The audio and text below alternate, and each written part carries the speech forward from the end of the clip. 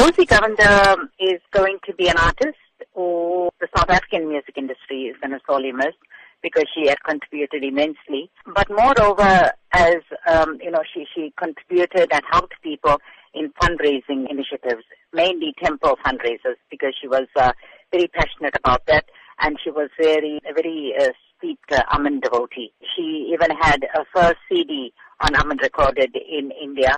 Two things that stand out for me about Rosy. First was a devotion to a work, art form, and a commitment, and contribution to all the temple fundraisers. And secondly, she was passionate about passing this art form to the younger generation. She always nurtured and mentored youngsters in this field. In terms of her work in the music industry specifically and the CDs that you say she recorded, what will you say she'll be remembered for the most?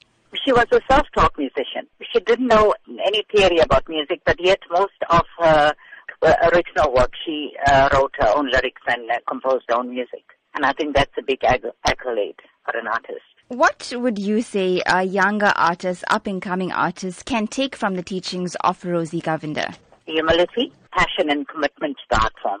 To see it as a divine art form. She also came from the magazine Barracks, and that was the area that abounded with arts and culture, and she was a product of that community. We also grew up in the same neighborhood in Chatsworth, and she had started off at the age of 12 singing. She sang for groups like she sang with the Lakshmi Stars, she sang for Prema Entertainers, National Entertainers, and Padma Entertainers. She also accompanied a lot of our current days, like our very own Segra Naidu, Richard Naicker, Ashley Christian, very versatile someone.